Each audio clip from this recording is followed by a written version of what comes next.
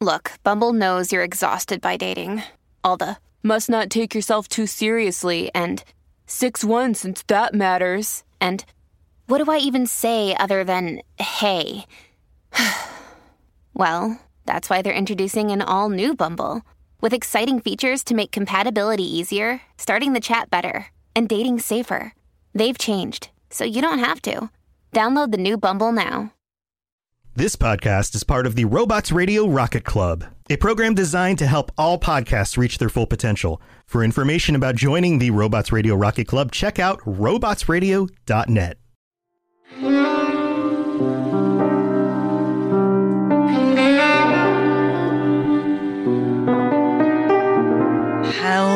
Hello, and welcome back to another episode of Two Girls, One Ship, the podcast where we analyze, rate, and review all that the world of video game romances has to offer. I'm Genesis, the girl who called herself out on hypocrisy today. A few weeks ago, I bitched about young adult media, and then I learned that the 1998 Animorphs TV series was up on Prime and binged the entire series. Thanks for keeping yourself honest. I don't even remember you bitching about young adult media or like TV shows. It was the patron chat. Oh. Like, or at least like tropes, and I was like, I swear off all young adult media. What about Avatar: The Last Airbender? That's Y7, and it's one of the best shows ever made. I didn't watch that one as a kid, so I have no nostalgia for it. And watching it for the first time as an adult was really challenging to wonder, like, well, why am I putting the fate of the universe in the hands of a literal 7-year-old? Because he's reincarnated. He's the Avatar, and he's 12. He just seems young. Not that 12 makes it a lot better, but he is reincarnated. Anyway, I watched it when it came out, but I was also a junior in high school when it came out. So I can't say I was like a kid. I love that show. And they're making a live action, and this time it actually looks really good. So I'm very excited. Anyway, I'm Bravada, the girl who tangents already, so. Oh, but I love your tangents. And if you are new here, welcome to our beautiful chaos.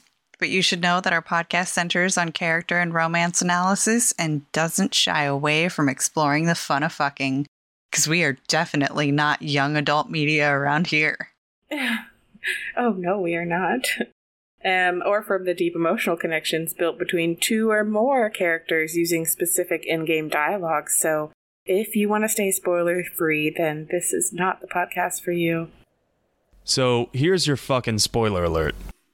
Thanks for the spoiler alert, N7. And just like with all of our previous episodes, we'll assume that you have some background knowledge of the game and character in question. But we will be providing context for those of you who may be unfamiliar. Yes, and today, guess what? We are still in Thetis. So, like I said last time, we're going to be here for a while. Today's love interest is just as flowery and fairy tale as Cassandra, just a bit more traditional in its presentation. While Cassandra subverted her trope as a warrior woman by being girly and liking flowers and poems and romance, today's character subverts her trope of cunning dignitary by being adorably innocent in the ways of love. Today we are talking, of course, about Lady Josephine Montilyet of Antiva, ambassador of the Inquisition in Dragon Age Inquisition. Has the Chantry truly promoted such peace? Andrasti's chant is familiar across kingdoms, a source of many shared customs. That is the crucial point. Common ground is the start of all negotiations. So if everyone listens to the chant, things will be smooth as silk. I did say commonality is merely a beginning, but it's an important one. We must learn to think beyond our own wants to secure peace in Thedas. How did someone so lovely and selfless go into Orlesian politics, Lady Montilyet? Well, that is, really, you give me too much credit. If you didn't gather from her title, Josephine is a noblewoman. She's actually the firstborn heir to the noble house of Montilyet from Antiva and is an eminent diplomat. And yes, I will probably fuck up her name more than once tonight, calling it out right now. She has a stunning resume before she becomes the ambassador to the Inquisition, serving as chief ambassador from Antiva to Orlais for years, and due to that role, has gained keen insight into the game of Orlesian politics. Josephine is one of 3 advisors to the Inquisitor as well, serving the important role of massaging the delicate nature of Theodos's wealthiest classes and gathering allies through her influence. She is extremely adept at her job. She's a force of nature, and I love her. As a Montilyet, she comes from a long line of major naval and trading power stretching back to the Blessed Age. The Montilyets enjoyed their prowess over the seas, and they had strong ties with Orlais up until some stupid noble falling out with a noble family by the name of the Du Paraquets. Someone didn't get to marry someone else, or maybe someone cheated. Anyway, they got mad and started just like dueling in the streets all the time, throwing some vicious infighting and shocking betrayals, and apparently the Montilyets played too hard and too dirty because they got themselves exiled from Orlais. Nobles. This crippled their fortunes, and apparently because the Du Paraquets always pay their debts, there is an assassination contract taken out on Josephine from the House of Repose when she tries to attempt to restore her family's standing in Orlais. But I'm jumping ahead, but also exciting. Josephine hasn't always been an upstanding member of high-stakes society. But going back to the beginning, she attended university in the Orlesian capital of Val Royeaux, and while there, she became a bard. Now, a bard in Orlais isn't much different than a bard in D&D on the surface. They sing, they dance, they entertain, but they also spy. They are kind of a rogue and a bard mixed together. Or a harper, if you're familiar with that lore. Josephine was lured into this new life of romantic intrigue and dangerous excitement. But unfortunately for Josephine, those rose-colored glasses get ripped from her face one night in a tragic staircase struggle. This is a pivotal moment for Josephine, a moment where she saw a glimpse of the real world, and a moment that defined how she would approach it in the future.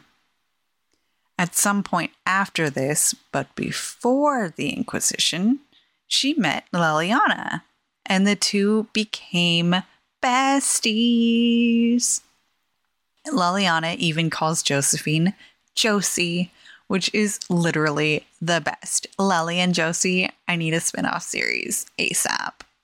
Right on the parlor floor, in front of everyone at the soiree. Who does such a thing in front of their guests? The Duke of Kellington, apparently. And then there's Cole's lurking. It frightens our guests half to death. Lord Gennard still won't respond to our letters. And Sarah, can she not find a single overshirt with that mustard stains on it? Then there's Dorian. The man refuses to take anything seriously unless it suits its whim. Not to mention... Oh, goodness. Have we been here an hour already? It went by so quickly I didn't even notice. You're far too polite. I didn't intend to go on for so long. You must think me quite the gossip. Spending time with such an engaging woman is never unpleasant, Lady Montilyet. Goodness. I'm glad I haven't wasted your day. Well, I've taken up quite enough of your time already. Until next time, Your Worship. Oh my goodness. She's so cute. This clip for me really highlights the two main facets of Josephine. On one hand, Josie is a staunch professional, a perfectionist, and someone who is constantly busy, flitting from one task to the next like a hummingbird in a flowering garden. On the other hand, she is desperate for some relaxation, some friendship. She's still young, and despite how poised and organized she is under an immense burden with very few, if any, outlets. She's not only trying to manage her struggling family's legacy as its heir, she's the firstborn heir. She's also trying to manage the whole ass Inquisition that's like trying to save the world. There is this quote from the movie My Big Fat Greek Wedding, which I thought of when I thought of her, about how men are the head of the family, but women are the neck and can turn the head whichever way they please. Josie's the neck of the Inquisition, and the Inquisitor's the head, or the face. She is really one of the most important companions out of all of them. Agreed. I like that. I like that a lot. One trope used to craft Josephine is one we've talked about before on this podcast, and it is called silk-covered steel. Usually in games, this will refer to a female character that visually looks more feminine and perhaps meek, and despite her appearance, will be totally badass. In a game, badass typically translates to martial arts, like they are physically capable of kicking ass. While Josephine, she fits this trope mentally and emotionally. While she certainly could battle should the need arise, she ensures that the need doesn't ever arise through her masterful use of diplomacy. Her establishing character moment in the game is verbally destroying the Marquis de Rillion when he was mad about the Inquisition headquartering themselves at Haven. She makes him reconsider and then even offers him condolences on his loss. Amazing. I love her. In this moment in the game, she tells the story of why she chooses to use her words over any kind of violent action. What made you interested in becoming a bard? I was attending a university in Valroyo when I learned about bards. There was such an air of romance about them. Stories of secrets, trysts, and fascinating people. A group of us, young gentry from Antiva, decided this exciting life was for us. I don't imagine many firstborn heirs join those ranks. No, I was a rather foolish exception. During one particular intrigue, I encountered a bard sent to kill my patron. We fought. Or perhaps scrapped is the better word. Both of us terrified. We were at the top of a steep flight of stairs. The other bard threw a knife, and I pushed him away from me. You can imagine the result. You were only defending yourself. But it was such a waste, Inquisitor. When I took off his mask, I knew him. We'd attended parties together. If I'd stopped to reason, if I'd used my voice instead of scuffling like a common thug, I'll always wonder who that young man would have grown into. That one's hard for me. First of all, I think this clip does a beautiful job of describing the rude awakening from privilege she had. Because that's ultimately what this story is. It's like the worst lesson and the hardest way to learn it, but she thought it was just fun to be a bard up until now. She learned that there are real consequences to those actions. There's real lives affected. It altered her personality forever. She literally vowed off of violence because of this. And her tarot card tells us about her personality too. Unlike the other companions, your advisors only have one tarot card through the whole game. That's not to say that Cullen and Josie, the two romanceable advisors, can't be influenced and changed in some way, but they will not have different tarot cards that represent these character arcs. Josie's tarot card is a minor arcana card called the Queen of Pentacles. The Queen of Pentacles represents high social status, luxury, success, and financial independence.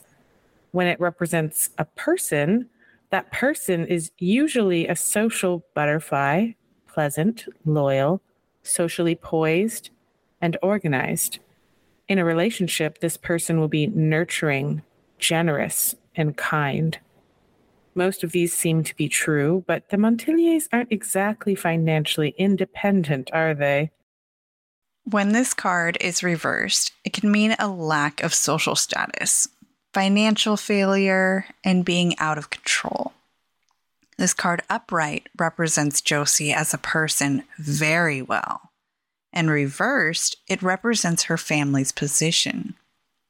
Visually, the card is gorgeous, but it does a good job indicating that both the upright and reversed meanings are simultaneously true for Josie.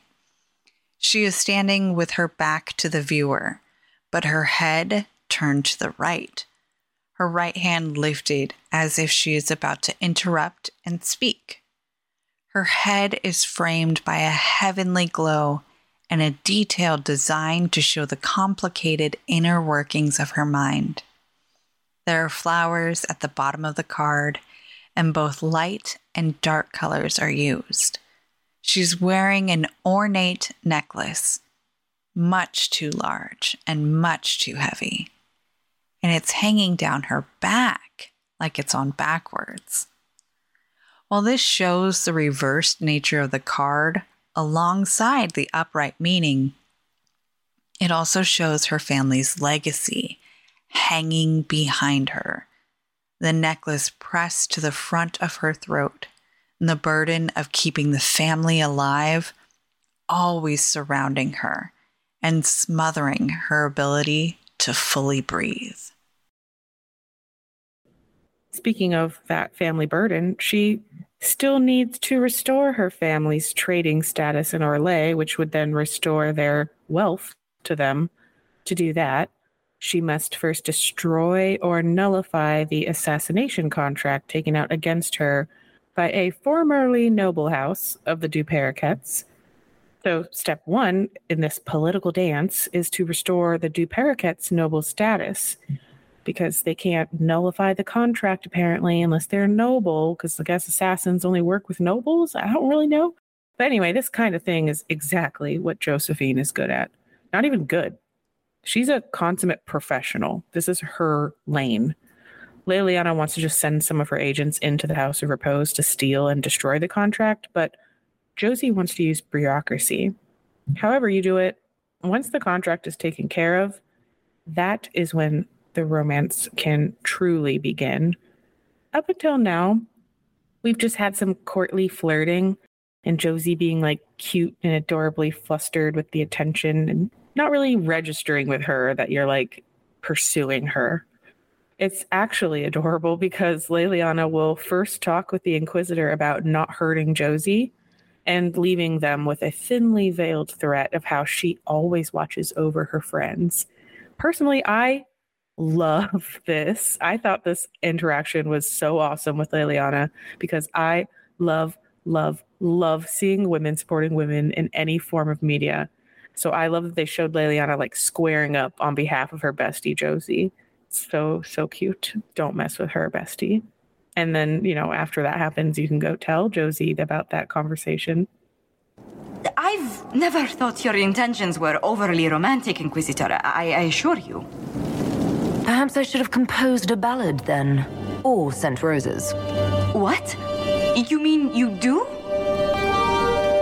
We've only just... I didn't wish to presume you harbored any tender feelings for me. I have no objections. Presume away. But we haven't even known each other a few short months. How can you declare this liking for me after such a brief time together? You've intelligence, elegance, and I always delight in your company. It seems most natural to want to be close to you. I would not object to a closer relationship between us, my lady. If that sounds agreeable to you. I'm actually quite glad Leliana prompted this talk. I suppose she was right after all. Please don't tell her I said that. I wouldn't dream of it. Guys, it was the first kiss. Oh. And the princess leg pop happens. If you've never seen this, It's when a kiss makes you so happy and giddy that pop, one of your feet just decides it cannot be on the ground anymore. So cute. Also, normally at the top of the show, we say who our Inquisitor is. Like, we will be playing male clips tonight. We will be playing female clips tonight. We are playing both because Josephine is bisexual. She will date either the male or female Inquisitor. Now, I don't know if Josie's actually truly bisexual or if she's player sexual. I didn't really dive into this. Does she have a conversation about who she's attracted to? I don't know. Not to my knowledge. It kind of just seems like, because it's not only just gender, you can be any race and romance her as well. So I do think she technically qualifies as player sexual because of that, but popular culture wise, people consider her bisexual. Okay. I guess maybe throwing in all the races, it would be a little bit more pan. Now, if you haven't gathered this by now, Josephine has a pretty standard romance trope called the Lady in the Night. It is similar to how the romance between Blackwall and the Inquisitor worked, but it's played pretty straight here, especially if your Inquisitor is a human noble man. It's a classic chivalry, and unfortunate for me, it's also a pretty chaste romance. We get lots of kisses though, so that's nice. Now, before we get into the heart of this romance, let's take a quick mid break, listen to some fun facts, hear from our sponsors, and thank our patrons.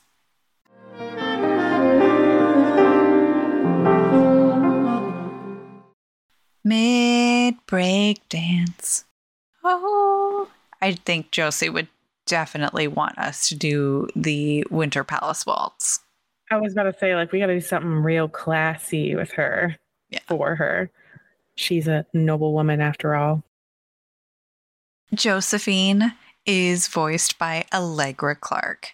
She was Hecate in Stray Gods, the role-playing musical, Kesh in Mass Effect Andromeda, and 2 voices in Starfield, including criminal hacker turned shopkeeper Monica Bloom, and a million other games.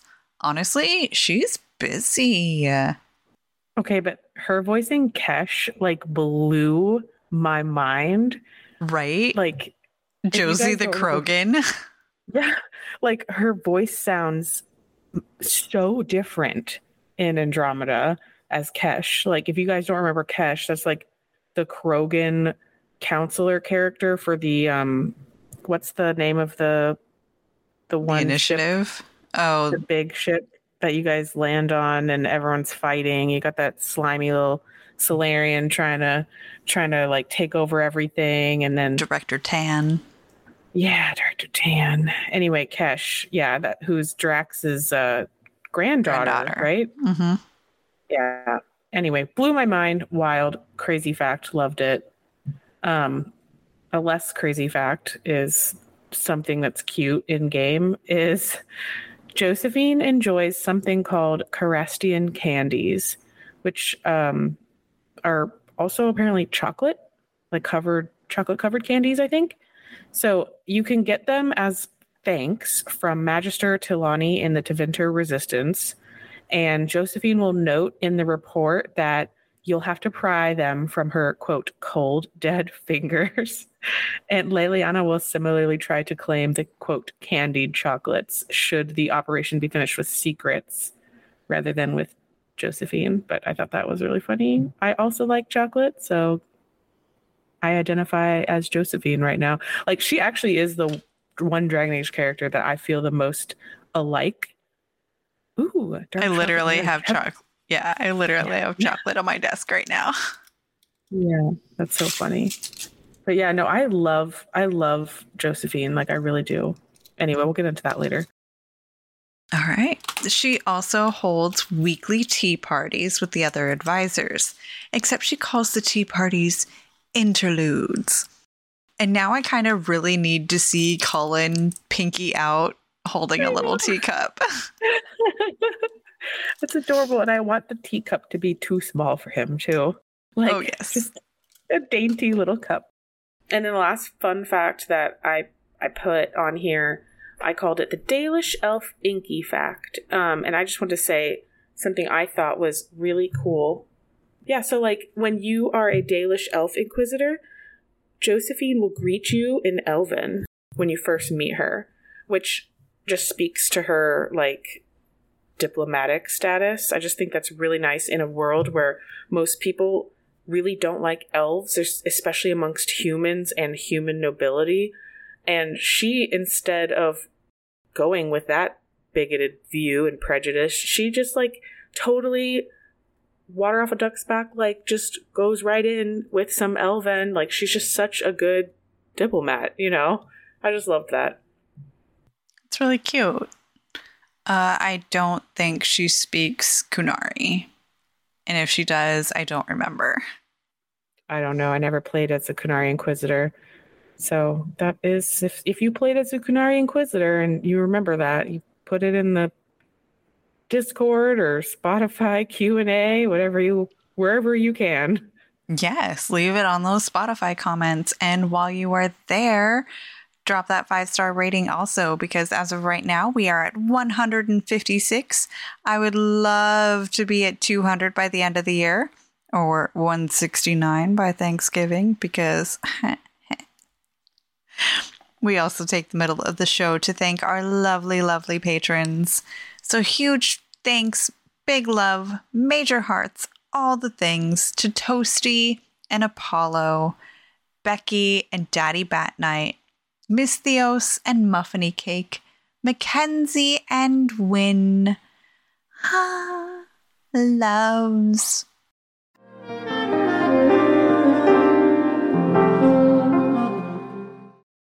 Jen, are you ready? Are you ready to duel for Our Lady Josie? Abso-freaking-lutely. Yes. So, at some point between establishing your romance with Josie and the end of the game, she will come to let you know that she has just heard the most horribly devastating news ever. Like, do we need to sit down? She finally breaks it to us. She's engaged. Obviously, this is horrible for us. Her significant other, and Josie is upset because she doesn't want an arranged marriage. She says she'll take care of it and will get out of it somehow. But before she can, you can challenge her betrothed to a duel on the war table. Not like actually dueling on the war table. You select the mission on the war table, and then you go duel him in a courtyard. After that, an Orlesian messenger shows up at Skyhold and says that Lord Ortanto is waiting for you in Val Royale. It's time to duel. Sorry, I had to. Now, originally, this is almost a 4-minute cutscene. So totally worth it.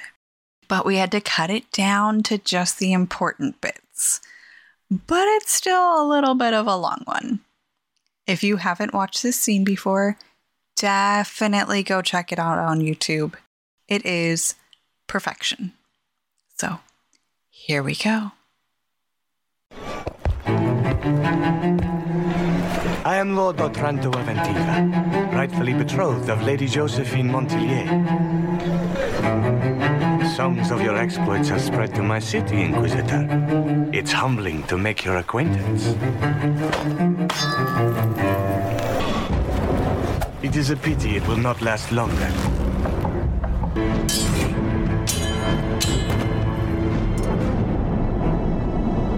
Cutting you down in front of Josephine would have given a poor first impression of House Otranto to my bride.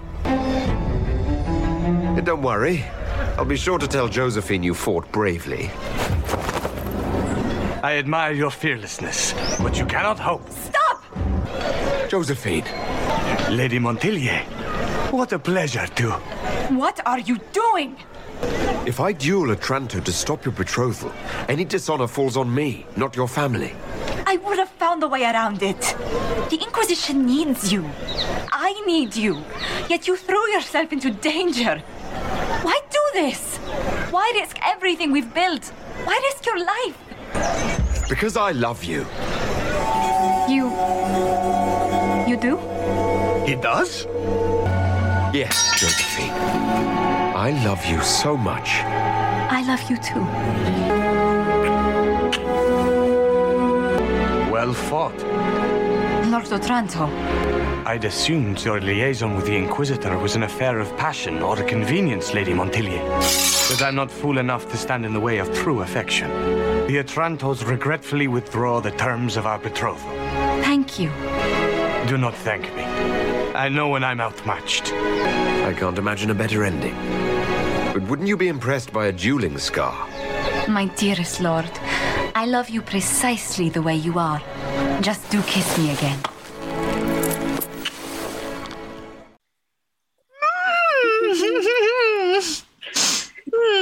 It's so good. This is literally one of my favorite scenes in the whole game because it's just so good. And first of all, fun fact about V, I played cello when I was a kid.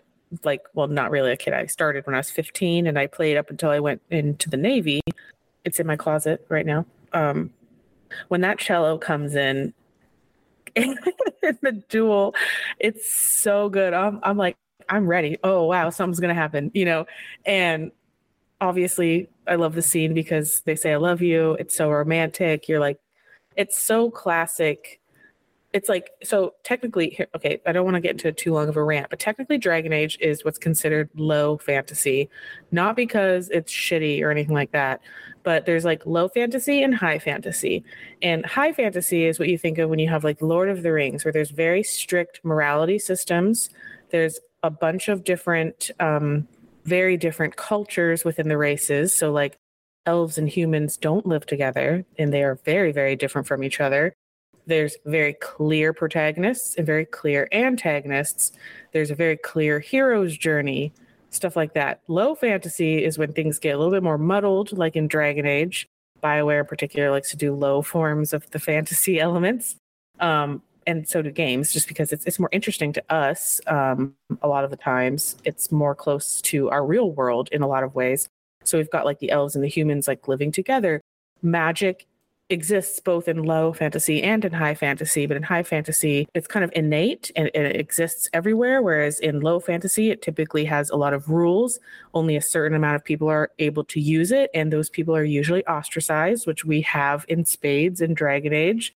So, we have like this low fantasy world, and then we have this very like high fantasy chivalry, classic, even mythology type dual romance happening, which makes it feel so special and unique.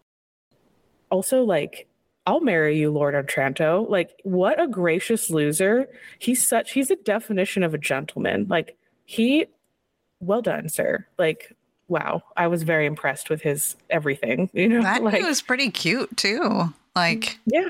And okay. He can fight and he can do everything. So I loved all of that. All of that. Oh my gosh, it is so good. And like the fight choreo that goes between Inky and the Lord was really well done. I was very, very impressed by this scene. But no, the whole thing was just adorable. And I loved like the shocked Pikachu faces of everybody going like, I love you. And then, what? You do? What? It's so good. So good. I know it's got those comedic beats. And then for me, it's like, just as the scene is choreographed, as we say, I guess, like I watched that scene for female Inquisitor, who in this video was a Dalish elf, and male Inquisitor, who in that video was a human man. And It's really funny because no matter who your Inquisitor is, they lift and spin Josie, and it just looked really funny when you were this dainty little female elf. Like, because Josie is taller than you when you are an elf, but like you still lift and spin her, and I thought that was cute and silly. Yeah, like they didn't change that. It's not like in Baldur's Gate where like depending on whose body type is the biggest is who gets slammed up against a tree or something in the romance scene. Like that does change in Baldur's Gate, but not in Dragon Age. So I thought that was really funny. Yeah, because I'm thinking about the other Iron Bull who can romance both men and male and female Inquisitors. And I think his stuff is all the same no matter what's going on. Like body positioning for the Inquisitor and all that stuff. I don't think it changes. Yeah, but he's bigger than you no matter what. So like, no, if you play a male Kunari, you guys are the same size. He's not wider. He looks pretty wide. Are you sure? I don't know. I never played as a Kunari. Maybe in the shoulders he's bigger, but not by much. He always seemed like noticeably bigger than everyone else, so I figured like it wouldn't look that out of place with him. Anyway, we'll get to him, I guess. I don't know if you saw on the schedule. I did have to move him because best friend Eileen has to be able to come, and she was no longer available on the day that he was originally scheduled, so I moved him around a little bit. To the last episode of the year. Yes, I'm aware. I'm sorry. Take it up with the BFE. Eileen, I demand you come to this chat and speak for yourself. What? Why? Why are you doing this to me? Or Muffiny, you can text her. Going, Jen just called you out on your bullshit. All right. I guess there is one more clip two more clips that we have to play. And okay, let's get into this one just because it's so cute. You know, when I first laid eyes on you back at Haven, I hadn't an inkling we'd become so close. Something suggested you were special the moment I saw you. I'm glad it did. These moments seem so dear, especially given your greater calling. Sometimes I must remind myself that I'm required to share you with the rest of the world. Hang the world. It can survive without the Inquisitor and Josephine now and then. For now, I very much agree. Hang the world. It doesn't need us right now. We need each other. Okay, if you guys haven't seen this clip, they're literally sitting on a couch in the Inquisitor's room in front of a roaring fireplace, and it's like sunset, and it's Josie's like resting her head on your chest, and it's so romantic and cute. And if there's something you don't have any of actually in this relationship, it's a sex scene. But they're actually Solus and Josephine are the only two romance options that don't have a sex scene. And I think it makes a lot of sense for Josephine to not have one, at least in this game, because like she's a proper lady, you know, she's not going to be having affairs like that. I don't see it happening for her, even though I'm not saying there are people who actually do headcanon her as asexual for that reason, which I think is perfectly well and good to do. But I also can see why that's just a practical thing and that they would have sex then at a later date. But she's also like so busy trying to do all this stuff. She's probably just like not going to worry about that right now. They definitely kiss a lot and show little signs of like PDAs and affection and things like that. So going full ace, maybe gray ace, I could see that. She's definitely not aromantic. Definitely not. So not an arrow. Yeah, like I read it as that they would probably have sex, I think, at some point, because the last clip we're gonna play, right before it happens, you see them like Josephine like playfully pulls the Inquisitor into the side hallway off of the main like room, the big hall where you do your judgments and things. And like, I don't know, just their body language, the way that they move seem very interested in each other in a way that I'm like, they're going to consummate this at some point physically, I think. Yeah. And I mean, even, well, it's because Josie's a lady. You can't show that. Like, that's invading her privacy. Either that, or it could be that she still has the standing that she's not going to have sex until she's married, because that is what a noble woman of her standing would do. So I totally see that. But if you want to headcanon it that they don't have sex, that's also great. Like, go for it. That's what headcanons are all about. It's not a stretch because they don't have sex at all in the game. So it's really not a stretch to think that. Right. All right. Do you want me to play that final clip? How they get together in the end? All right. I wanted to catch you. The celebrations appear to be winding down with the sunrise. I've never witnessed such a lovely sight. Nor I. Sometimes your words are so sweet, they ache. That's love. That's you. It's been good to have the celebration, free of what the future holds. Whatever awaits us, my lord, I know only one thing. I would never have you face it alone. Aww. Yeah, like, this is classic romance, you know? I love the way, okay, first of all, like I said, you guys have to watch this. You got to watch all these scenes. If you have never seen them, look them up on YouTube. Like, she's looking out at the sunset, or is it the sun? It's a sunrise this time because the party went all night. And she says it's beautiful. And the Inquisitor looks at her when he said, you know, like, I've never seen such a beautiful sight. And he's looking at her and he says, nor I. Like, he's staring at her, meaning she's the most beautiful sight.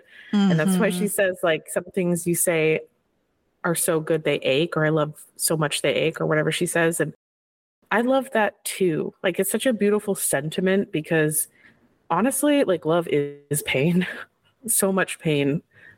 But it's all good pain too, sometimes. Like, it's a lot.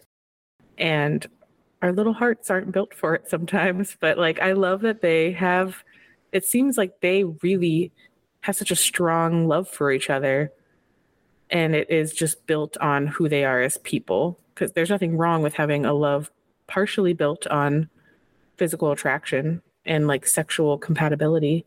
But they don't have that aspect here right now. So it feels like it's a chaste romance, you know? Innocent, like she is. Yeah. Oh, okay. Also, it just hit my brain the way that you said that. This is almost Tally done over again. You remember when Shepard and Tally are standing on Rannoch and she says, "Isn't the view beautiful?" And Shepard's looking at Tally and says, "Yes, it is." That is this all over again. And it works. It works now. It worked then. Like, I love those. Like I was kind of saying earlier in the mid-break, a lot of people really just gloss over Josephine or don't think about her, because I was saying earlier that I feel like I identify the most with Josephine out of any Dragon Age character. Like, for me as a person, I see a lot of myself in Josephine. And honestly, that makes me feel, like, confident about myself, because I'm like, Josephine is on it, you know? I need to be a little bit more on it like she is, honestly. But, you know, I think people ignore her romance a lot, and then her as a character, because, you know, video games, when you're playing them, the player is automatically just a little bit self-centered because the whole thing is wrapped around you and your actions, and you get the closest to characters where you have direct influence on them. And especially in RPGs, you have a lot of direct influence on your immediate companions. And this game is no different, except for Josephine and Leliana. Those are, like, the only two people that you really don't have that much influence on who they are as people and how they look at the world.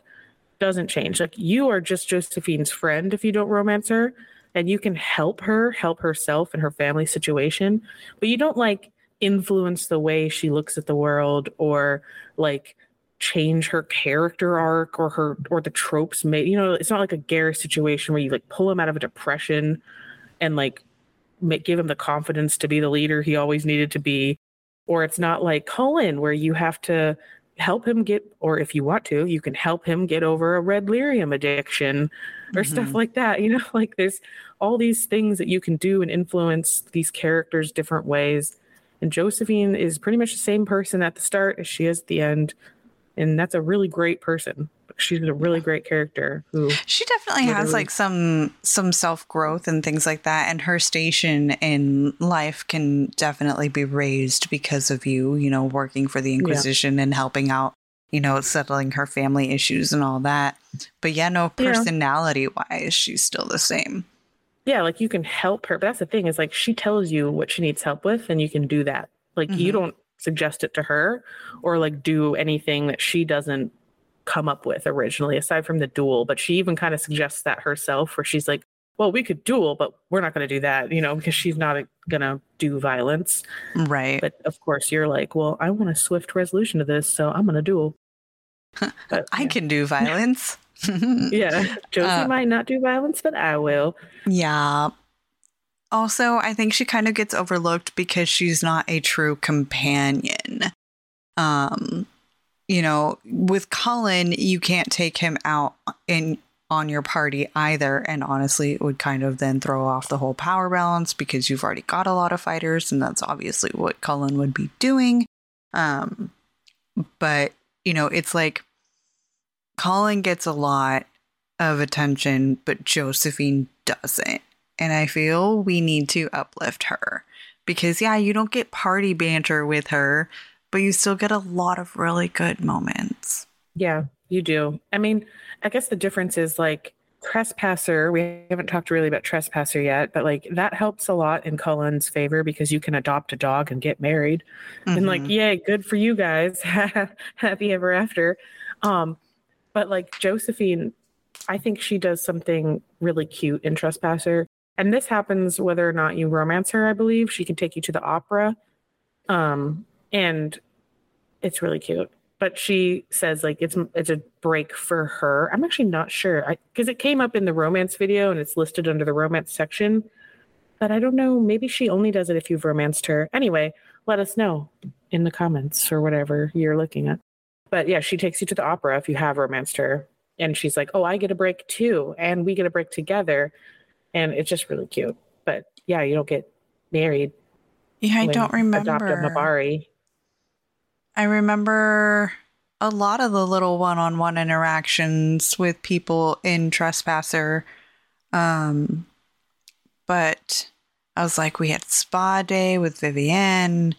I helped Cullen adopt his dog. I proposed to Iron Bull. Yeah, no, there was a lot.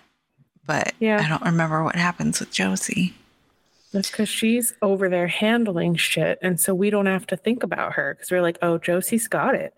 Yeah. And then that ends up making her like forgotten. I'm sure she actually, what sucks that this happens, I think in Trespasser too, where Cullen kind of says a Snyder mark of like, oh, we're going to be doing all the real work over here, I guess, because he innately values like boots on ground, trudging through the mud with a sword as more as real work, quote unquote. And her like talking to fancy ladies at tea parties is not work, but like, she puts him in his place and he apologizes immediately as he should. Because if anything, her work is more important. Like ultimately, Josephine is the pen is mightier than the sword incarnate. That is her purpose, and she does it amazingly well. Soldiers fight battles. They don't win wars. Like you've got to have, Guess it's where those are won? On pieces of paper in meeting rooms. Exactly. Yeah. So. Thank you. Yay, Cullen, you're useful, but ultimately replaceable. Just kidding. All the Cullen Mancers. Kill V, get her. Oh, no. Cullen will have his day in the sun also. And coming up here pretty soon, actually. Mm-hmm. Oh, all right. Let's wrap it up here for the night. Or else we will go forever waxing poetic about this wonderful, wonderful woman. I'm actually trying to pull up really quickly our schedule to see who we will be talking about next week. Next week is Patreon chat because of Black Friday. I've moved it up a week. Oh, okay. To allow people to celebrate the cycle of consumerism if they so choose. Okay. I'm probably going to take advantage of sales too. Well, yeah, and I think like, the day after Thanksgiving is more of like a food coma hangover day, and nobody really wants to be like, yeah, let's get horny about something random and talk about it. Nobody has sex on Thanksgiving. Like, that's not a thing. Ew, no. But after that, we are covering Dorian. Oh, Dorian, you're up next. I can't wait. I can't wait. Oh, okay. He's going to be so much fun. So much fun. All right. If you like what you're hearing, please be sure to leave a review on iTunes or on Spotify and subscribe wherever you listen to podcasts. You can now find me on the Cyberpunk Lorecast with my co-host Toasty, where we explore the foundations of the past, the state of Night City today, and the news of the future for all things cyberpunk. And of course, in our Two Girls One Ship channel on the Robots Radio Discord, and come give us a follow on all the social medias and on patreon.com/twogirlsoneship. Our theme music was composed by the ever-talented Pipeman Studios, and our artwork was designed by the esteemed Let's Not. Links are in the description. I have a cat meowing behind me, so please forgive me if you can hear him. I fed him before. I don't know what he wants. Okay. I'm on the Robots Radio Discord as well, and on our own Two Girls One Ship Discord server where we nerd out on all our favorite CGI significant others. Be sure to check out our live streams on Twitch on Fridays at 10:30 p.m. Eastern Time, 7:30 p.m. Pacific Time. Our podcast episodes release on Mondays because you need at least one good thing on a Monday. And I have a new thing to plug. Craving a new audio drama, but you're really wanting something about superheroes? Check out Scyther Audio's newest fan-made production, The Avengers, the audio drama. Set in the same universe as their acclaimed X-Men series, experience Marvel like never before. With a talented cast of voice actors, including me, and immersive effects. Join the Avengers in this modernization of their first issue as they come together to save New York City. Out now on all major podcasting platforms. When did that happen? You didn't tell me that happened until right now. I have to learn with everyone else. Okay. Yeah. Okay. So I did a little bit of voice acting on the side, right? Oh, how cool. Wow. Cool for you. I love that for you. That's so awesome. When did you do that? It's been a while. Like, I mean, it's okay. So it's about 3 minutes of me over the entirety of the podcast. And it just started coming out. Like it went to the wayside during the strike because technically it is, it's a Marvel thing, but it's fan made. So they weren't putting out anything that was like Marvel related because they didn't want it to conflict with the strikes going on for the writers. But yeah. So go listen. Super cool. That's super cool. I'm listening for sure. Yay! Okay. So thanks for listening. And remember, the beauty is in the eye of the controller.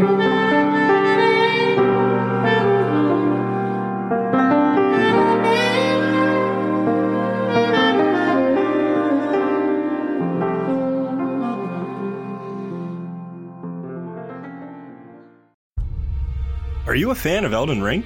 Are you confused about the lore as pretty much everyone else? We've got you covered. Check out the Elden Archives, a lore podcast that helps to explain every little confusing detail about the lands between. Things like what exactly happened on the Night of the Black Knives, or what we really know about characters like Mikola. Just like the show you're listening to now, we're on the Robots Radio Network, so you know it'll be good. Wondering how to find the show? Easy. Either go to robotsradio.net or search Elden Archives on whatever podcatcher you're using right now. Bookmark the show for later, and we'll see you in the lands between. Again, that's The Elden Archives, a FromSoft Lorecast available everywhere.